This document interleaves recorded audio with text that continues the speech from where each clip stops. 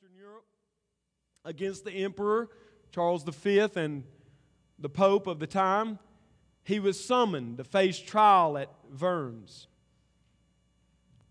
The Emperor granted him safe passage, but his enemies in the church did not intend to allow him to stand trial. They plotted to kill him as he entered the city. This was the fate of John Huss a few decades earlier as he was due to stand trial. He was captured by the mob and burned at the stake. On April the 2nd, Luther began his long journey. His journey was far from a trip of repentance, which the church had hoped he would express. Luther was welcomed as a hero in every city he traveled through and was given the pulpit in many of the cities to teach, to train, to preach God's Word. As he approached the city to which he was to stand trial, his dear friend Spalatin heard the enemies of Luther plotting his murder. And he sent a messenger to him before he entered Worms, warning him, "Don't enter the city. You will be killed." Luther glanced over at the messenger and with steely resolve said, "Go tell your master that even should there be as many devils in Worms as tiles upon housetops, still I would enter it." Indeed, he did. He entered. He stood trial. He defended the Word of God. He took his last stand in a sense. And we know the rest. He left. God protected him, stole him away to a castle in which he interpreted the Word of God into German vernacular where the people could read it. And the Reformation was set aflame and the peasant revolt was started. And he then put it down and put it back into place. And he started what we know as the Lutheran Church. The first Protestant churches sprang up from the truth of God's Word. And this man with this steely resolve to stand trial even in the face of death. It was not always like that with Luther. That's the public Luther. The private Luther was beset with depression and physical infirmity and often cried himself to sleep and awoke with tears only to cry all day in the solitude of loneliness. Even believed God had forsaken him at some points. After his long life, he laid on a bed to die. He was recounting his experiences in his life to those that were gathered around him. And he remembered that day, April the 16th, as he had received that message. And these were his words: "I was then undaunted. I feared nothing." He believed that God was his shield. He believed that God was his fortress. He believed that God would deliver him. Life as a Christian is a life of constant battle because the world around us is fallen. Our flesh is weak and sinful. Our enemy seeks to devour our faith, Peter says. He roams about seeking whose faith he might devour, to cause them to pull back from their belief in Christ. The fact is that some of us in this room are struggling to keep our faith right now. You're struggling because the enemies of your faith are gathered around you by the thousands and they seek to crush you. I don't want to be too specific, but some of you are struggling, I know, because you thought everything in your marriage was all right and good, and now you've actually heard the words of divorce uttered, which you never thought you would hear. Some of you have gone through that terrible trial already. Others are paralyzed by guilt and the sin that caused the guilt, and you believe that this time has come where God is now saying, "You failed. Your attempts at righteousness have been a failure. You don't deserve my love. I'm not going to forgive you. I'm done with you." Some of you believe that today. You believe God's, as William Cooper would say, you believe God's election, and you believe that He has His elect, but you've begun to believe, "I'm not one of them." You're convinced by your flesh and by your enemies that God will not forgive you today. You've begun to believe that there is no salvation for you in God. Frankly,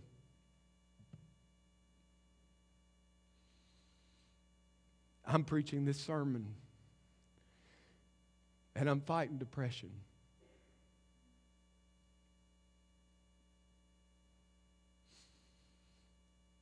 I don't know why. You know, this week seemed like every other week. And then Wednesday night, as I laid in bed, my heart began to fear.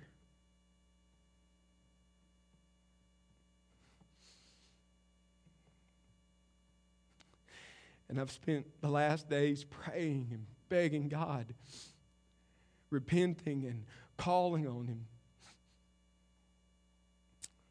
I guess my moping became obvious yesterday, and so I have a loving wife who asked, "What's going on?"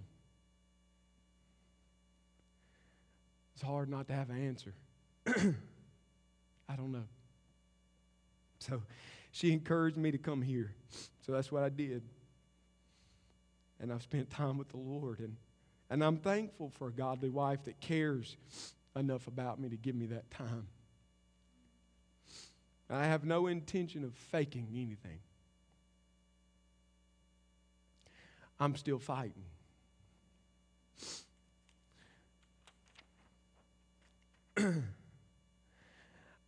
I want you to know that I'm fighting by the grace of God.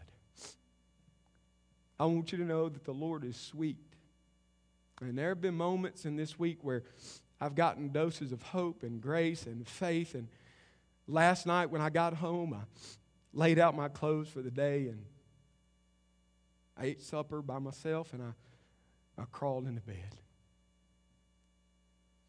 And I went to sleep. Why? Because God's sovereign. And when my heart doesn't feel it, I still know that He loves me. His love is not contingent on feelings. His love is not contingent on my condition. His love has been expressed clearly and precisely in the death of His Son on my behalf. And so I refuse to question Him. But I don't want to fake in front of you that I feel all goosebumpy this morning. I don't. But I have confidence in the Lord, and I believe that He will sustain me. And the truth is, whether you're Martin Luther or you're like me and you're struggling with the spiritual fight, God is still God. And our faith is shown in Psalm 3 to have a source of great comfort. The title of the sermon is, "How Can You Sleep When Your World is Falling Apart?" I want to read the text. A psalm of David when he fled from Absalom, his son. "O Lord, how many are my foes? Many are rising against me. Many are saying of my soul, there is no salvation for him in God." It also can be translated, many are saying, not of, but to my soul. It's speaking to the fact that these attacks are reaching his soul. They're getting to David. Not just that they're lobbing attacks, but they're actually hitting home. They're hitting him where it counts. Selah. We don't really know what this word means. It could mean pause. It could mean crescendo in music and change keys. It could be a moment where the harpists tune their harps a pitch higher and begin to play louder. We don't really know what this word means. But it's an emphasis, and you'll see it as we go through Psalms.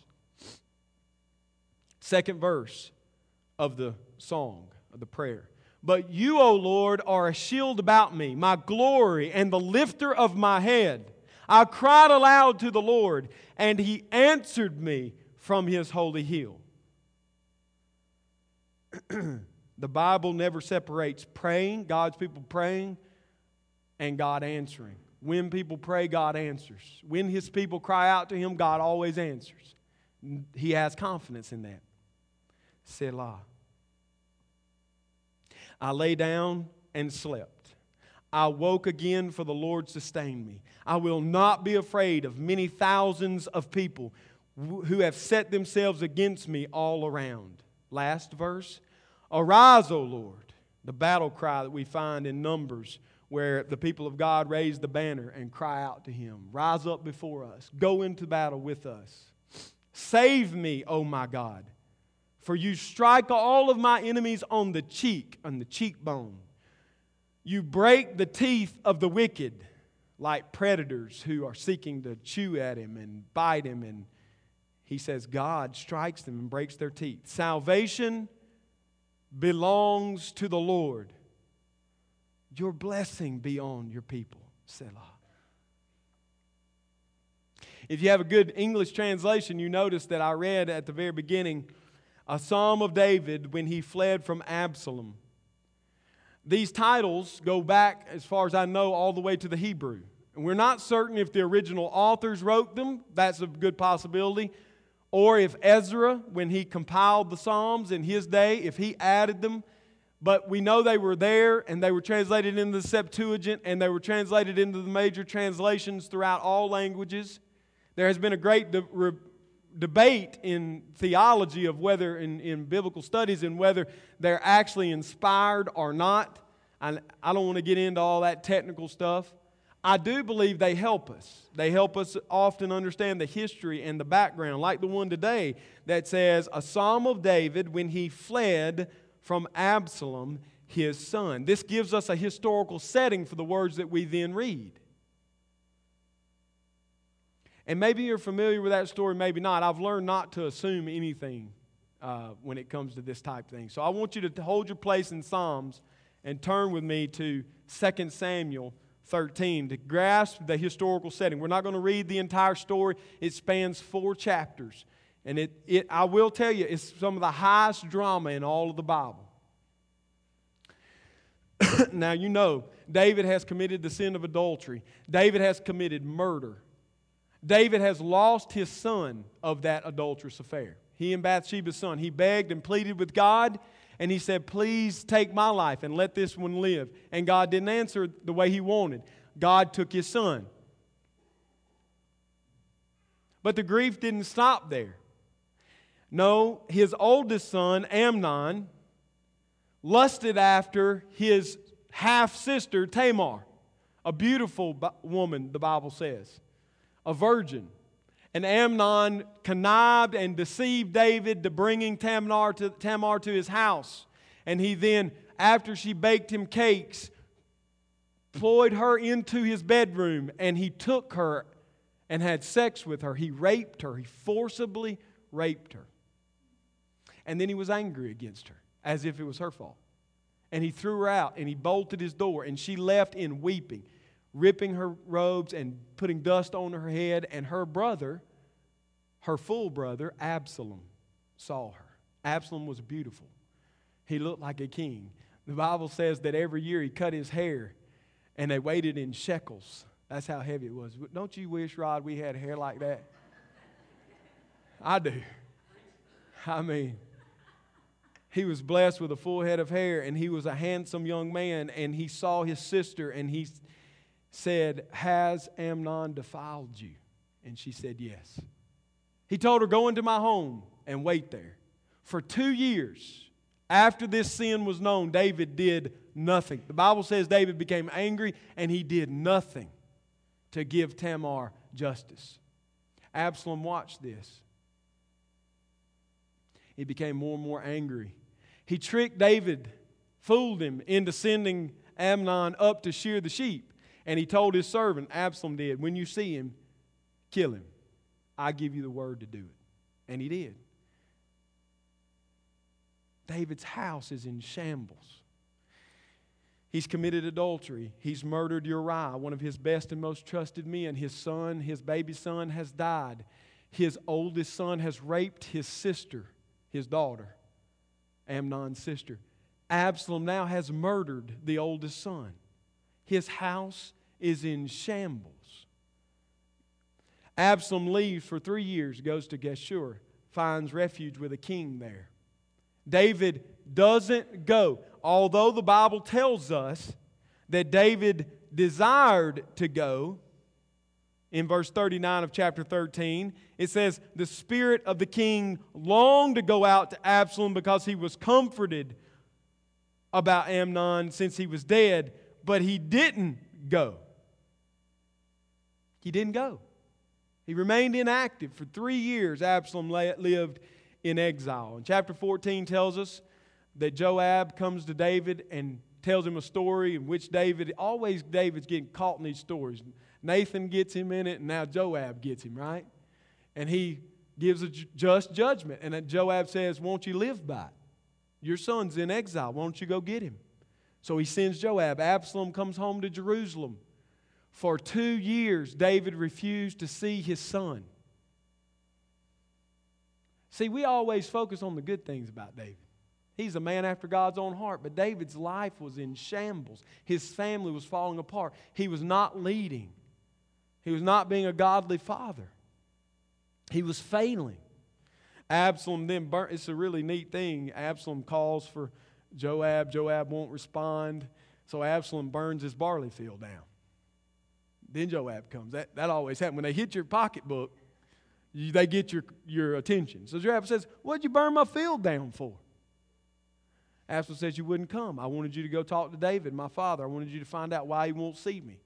You wouldn't come, so I burned your barley down. Now you're here. Go tell him. Joab went and told David. David called for Absalom. And when Absalom comes in, it appears, at least on the surface, that they reunite together, that they make amends. In 2 Samuel 14, verse 33, it says, then Joab went to the king and told him, and he summoned Absalom. So he came to the king and bowed himself on his face to the ground before the king, and the king kissed Absalom. Amen. No. Absalom has a conspiracy in his heart. Chapter 15 tells us Absalom got a chariot, got horses. David seemed to accept him. Absalom seemed to be made right. But what he did is he camped out at the gate. And when people from Israel would come to see David, his father, for a just judgment, Absalom would say things like this. My dad, he's lost touch with y'all. He doesn't care about you. What tribe are you from? What city are you from? Yeah, well, that city, if my dad cared about you, he'd have somebody to hear your case, but he doesn't. I'll hear your case. If I was the king, I would give you justice. The Bible says that in this way he turned the people's hearts to himself away from David. And when he had built enough power around himself, and he had even convinced Ahithophel, David's one of his most trusted advisors, to follow him, he took 200 and went up to Hebron. He told the people, when you hear the trumpet sound, shout forth, Absalom has been crowned the king in Hebron. So he went up to Hebron, and a messenger came to David and said, your son is the king. He's making himself the king, and he's going to come for you. David's life is in shambles. David, rather than face his son in battle and destroy both armies and a city which he loved, David humbled himself. I believe he saw his sin. And he decided to leave town. He, in brokenness, started to leave town. The Bible says that he left barefooted from the palace with his head covered and his face towards the ground. And he crossed the Kidron Valley. And before mounting the Mount of Olives, to go out of the temple complex, in a sense, and the palace complex, Zadok, the high priest, brings down the Ark of the Covenant. Now listen. The Ark of the Covenant represents the presence of the living God. It's no small matter. Zadok is saying, God is on your side, David.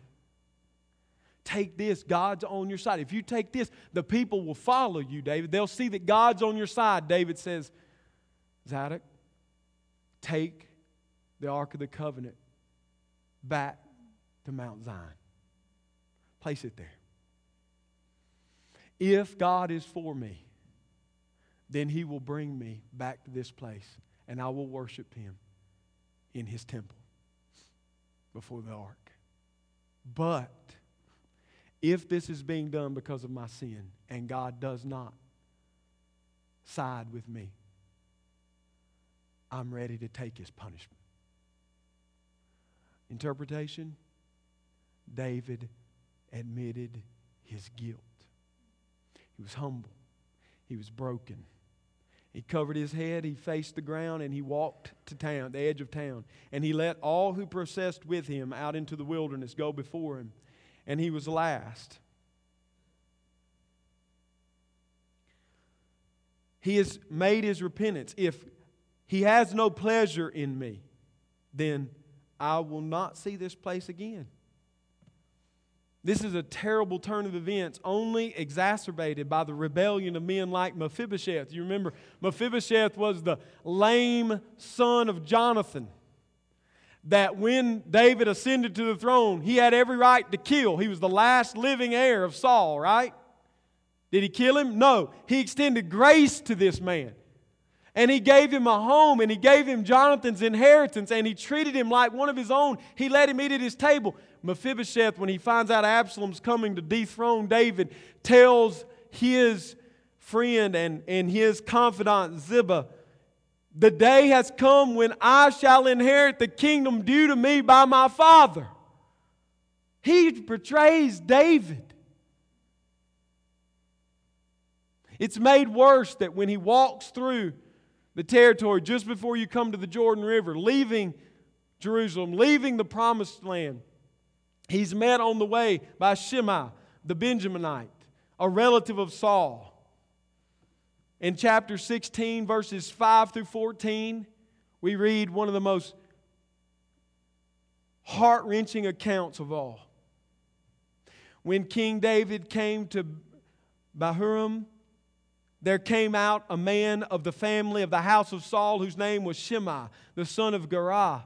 And as he came, he cursed David continually, and he threw stones at David and at all the servants of King David, and all the people and all the mighty men were on his right hand and on his left. And Shimei said as he cursed, "Get out! Get out, you man of blood, you worthless man.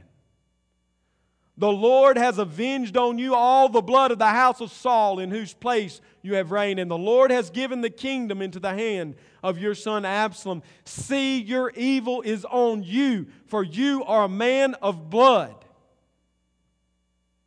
Then Abishai, the son of Zeruiah, said to the king, "Why should this dead dog curse my lord the king? Let me go over and take off his head." The king said, in complete, broken humility, "What have I to do with you?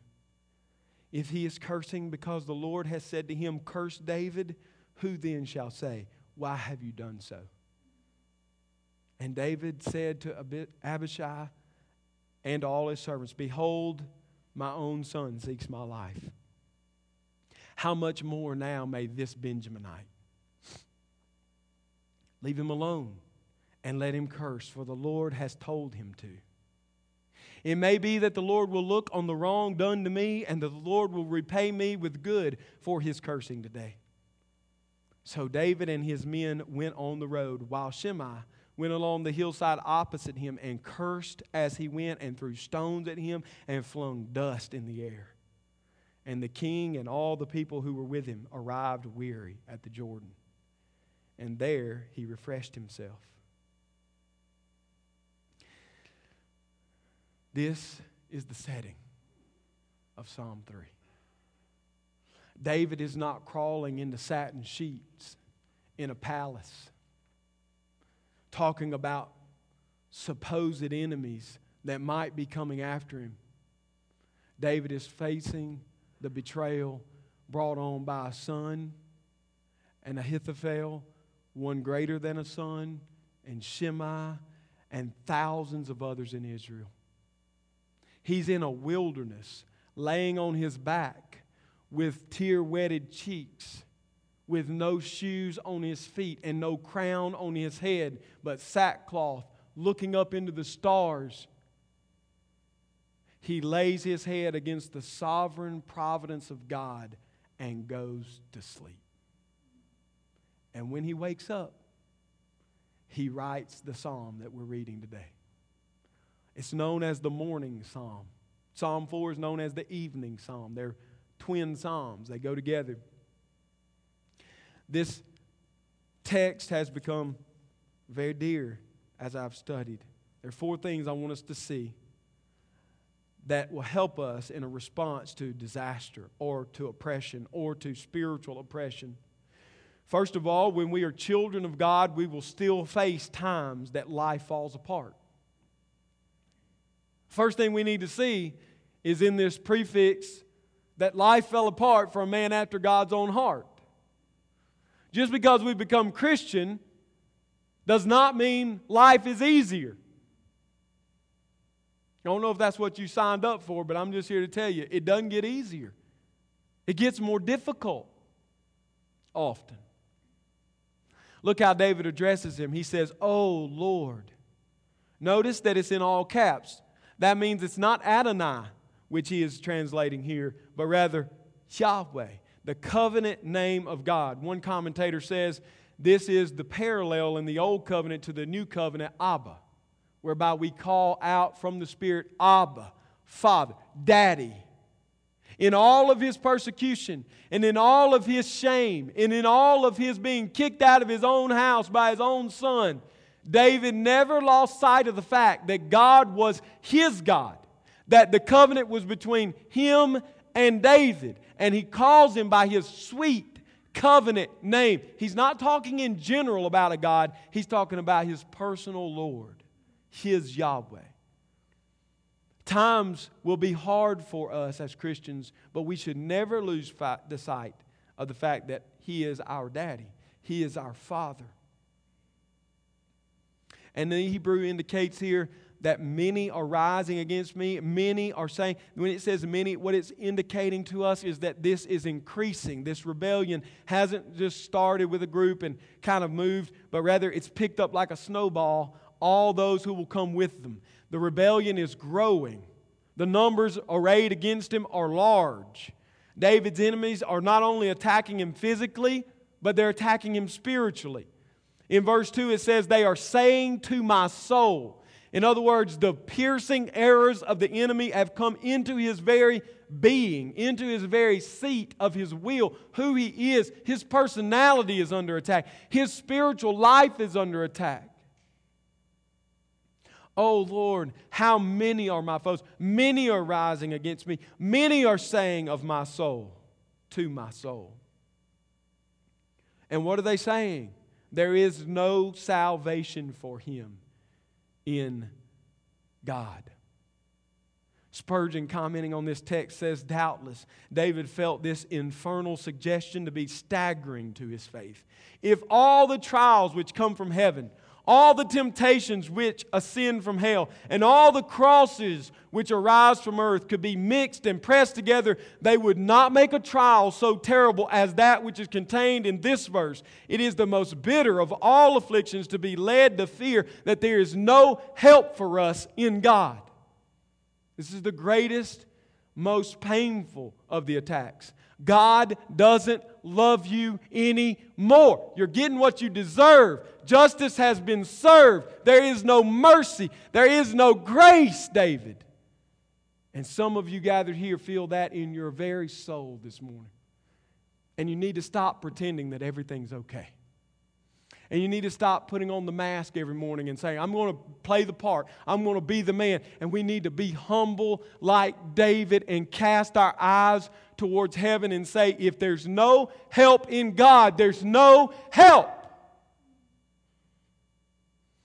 It's from a similar situation in which David says in Psalm 121, "I lift up my eyes to the hills, from hence my help comes from, the maker of heaven and earth." In all the falling apart that's going on around him, David never lost the fact that God was his God. And you don't need to lose hope in that either. I don't need to lose hope when my soul is struggling. We need to hope in God. We can take to heart in the story of David the fact that even the most prized of his children come under the hand of his providence. Even the most loved of the children of God face hard times. And God is faithful. In truth, I think we see here a shadow and a type of the greater Son of David, Jesus. In Matthew 27, verse 43, the people at the cross say, he trusts in God. Let God rescue him now if he delights in him. They called in to question the faith of Jesus Christ, and we're surprised they call into question our faith.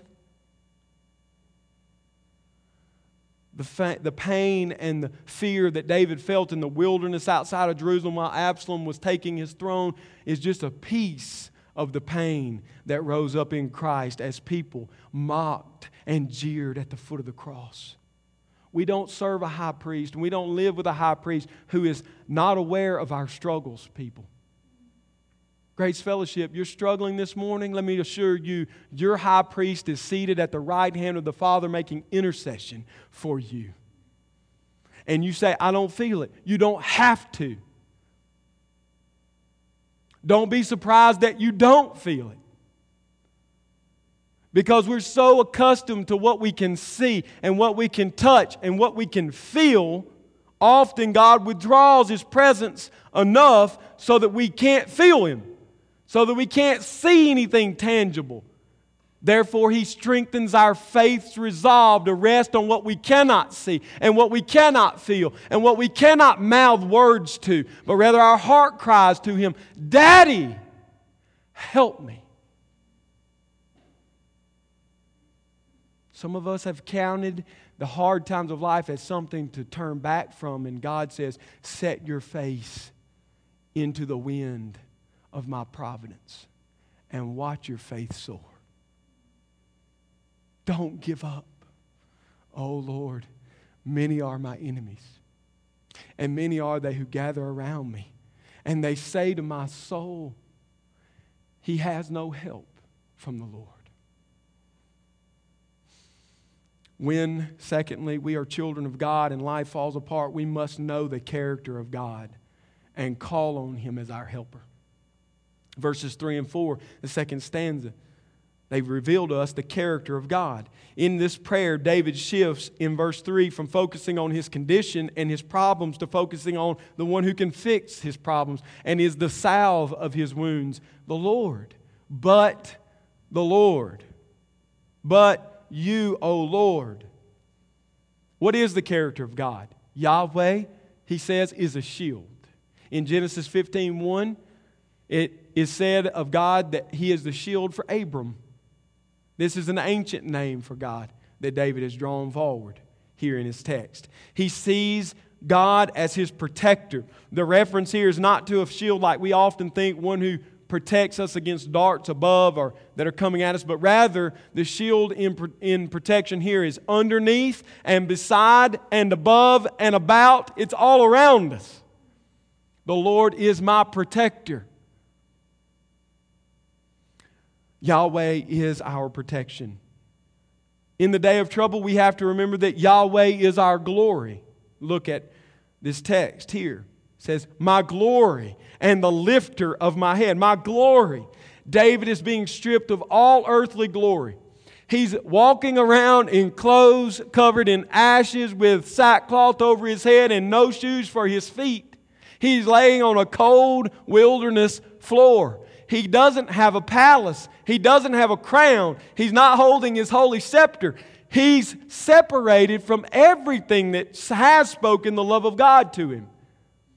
All of the renown that he had built up in Israel as being the greatest of all warriors and greatest of all kings, it's gone. Overnight, he loses it all. And what does he say? He basically says, I don't need that. I don't need the glory this world has to offer. The Lord is my glory. He is my shield and He is my glory. And He is the one who lifts up my head. In other words, He will restore my joy. In the middle of the most depressing of circumstances, what David is saying from his heart is, you will protect me regardless of how this turns out. I very well may die.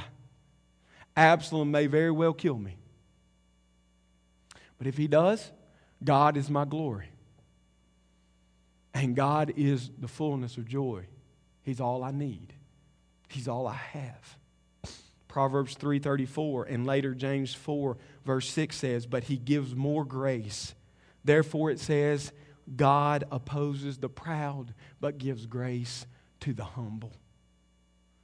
In the humble condition of the wilderness, in his most depressed state, God gave grace to David to see that He was still with him. The fear of the condition of our situation will drive us from God if we don't focus humbly on the source of grace, Jesus Christ, and latch on to Him in faith. And then we can sing with Edward Mote, on Christ the solid rock I stand. All other ground is sinking. Saying, I dare not trust the what? Sweetest frame. I don't trust the sweetest of emotions and the sweetest of compliments. I don't trust anything. Jesus Christ is all my hope and stay. That's what David's saying from the wilderness. That's what we have to say, is that God is our protector, God is our glory, and God is the one who returns joy to our life. And finally, in this section, we see that God, Yahweh, answers prayer. I cried aloud to the Lord, and He answered me. Is that not amazing? David is in the wilderness. He has just spent the night on something less than a bed at the La Quinta Inn or the Motel 6. He ain't even getting to stay in the posh surroundings that God has placed him in, right? He's laying on the dirt. And he says, God answered my prayer. You see that? Because he trusts the character of God, he knows God will answer. Often I find myself praying and doubting. Praying, oh God, help me. I'm down, I'm depressed. Even last night as I prayed, I begged and pleaded with God.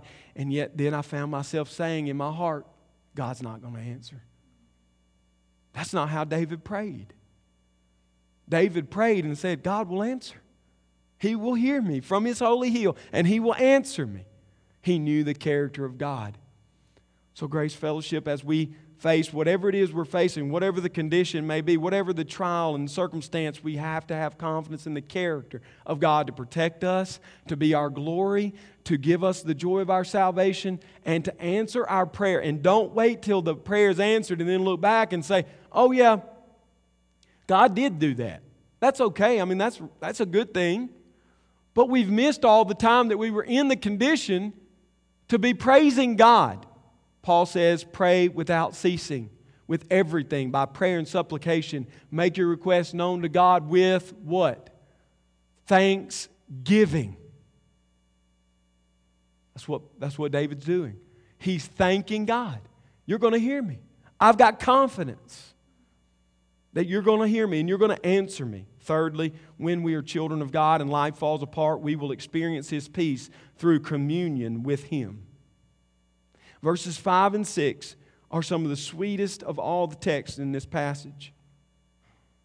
He's communing with God in prayer, and then what does it say? I lay down and slept.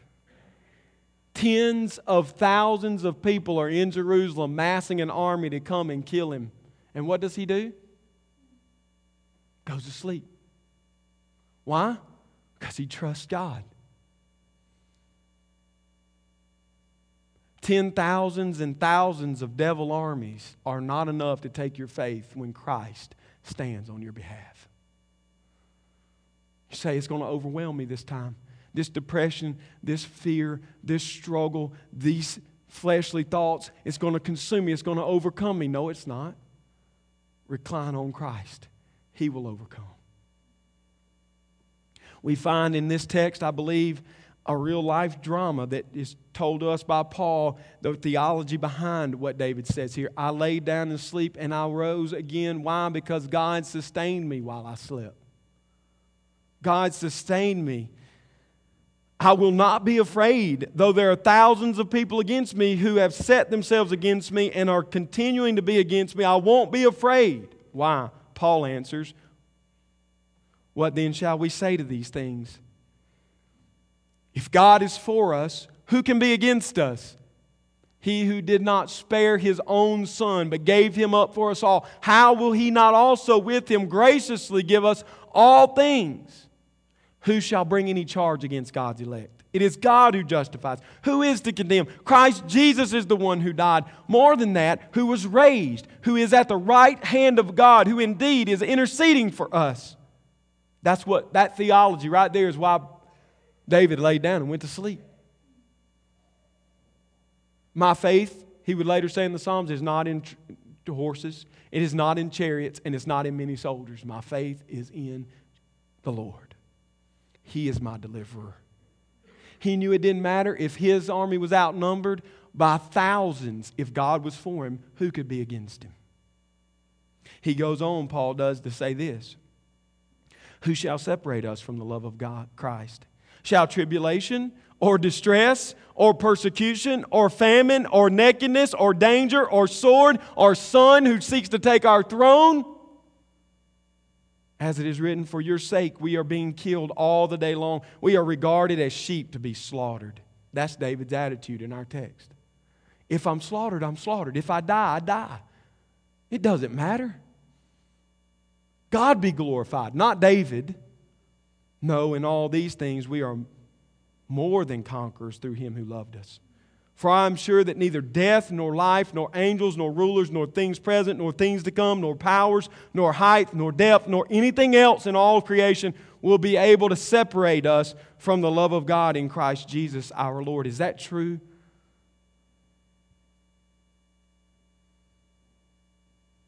Is it true? Do you really believe it?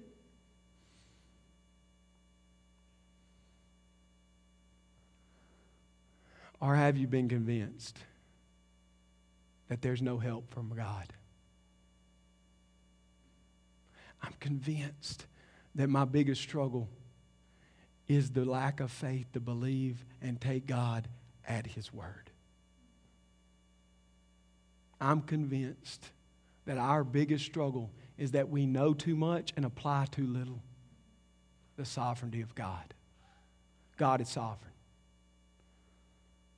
But that is not a truth to be set on a shelf and gawked at and paraded around as a hammer to beat someone with, but is rather a shield in the middle of the battle.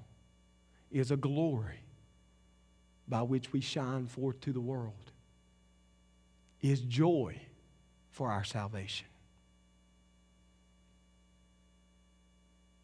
Finally, in this text, when we are children of God and life falls apart, we can be confident in the salvation of the Lord. Verses 7 through 8, David answers the conditions of chapter 3, verses 1 and 2 with 7 and 8. In 1 and 2 he says, how many are my foes? Many are rising against me. Many are saying of my soul, there's no salvation for him in God. Skip down to verse 7. Arise, O Lord. Save me, O my God. For you strike my enemies on the cheek. You break the teeth of the wicked. There's no salvation for him in God, is what his enemy said. David said, salvation belongs to the Lord. His answer to his condition is to trust in the sovereignty of God that is displayed. Notice it doesn't say that salvation is contingent or belonging to anyone except God. Salvation belongs to who? The Lord. He calls, let me start again. He elects, He predestines, He calls, He sanctifies, He justifies, He will glorify. It's His salvation. It's not dependent on me. It's not dependent on my feelings. It's not dependent on me being good enough to accept it or receive it. It's not dependent on me doing enough in the church that He sees me and approves of me. He is the one who saves based on His own character. He is the one who draws us to Himself and saves us and keeps us. The answer of David to his enemies is, salvation belongs to the Lord. In that, I also see him taunting them a little. There's no salvation for David in God. David says, guess what? Salvation doesn't belong to you. You don't get to decide who's saved and who's not. I don't get to decide who's saved and not. God does. Salvation belongs to the Lord. He gives it to whom He wills. So here David then turns his mind finally in this last petition to the people of God. This week, I've been consumed with myself. At the end of the week, this week, even in moments where I was helping others and looking to love others, I was thinking about my own sorrow, my own depression, my own mind, my own heart. And last night I had to repent. That's not what God calls us to do. Here David is in the middle of a wilderness, run out of town by his most loved one. And what is he doing? What does he say? Your blessing be on me. No. Your blessing be on your people. In all of his struggle, in all of his depressing moments, David's mind was a kingdom mind. All he can think about is Ziba. And all he can think about is Zadok. And all he can think about is the little old ladies who wept when he left Jerusalem deposed as a king, and how they must be suffering. And all of the people who gather around him in the wilderness. I can imagine him penning this last part of the prayer, looking at the people around him saying, your blessings on these people. Bless them. The verb here that is translated for us, blessing, is the same verb for saves. Is the same verb that later becomes the name that is above all names. Jesus. Yeshua. Here, the blessing that he's praying is on the people is a saving blessing. It comes to the name, later we know, of the Son of God. God saves. So what we find in the last lines here is that God saves His people, and that is their blessing, that they are saved. So I end much like I began, saying, my heart is distressed. My emotion is raw. I feel not so good. I'm typically a very jovial person, if you know me, lighthearted, love to have a good time, optimistic. But whether optimistic or downtrodden, I'm confident in the fact that God saves His people. And He will bless them. And He will keep them. Let's pray. Father,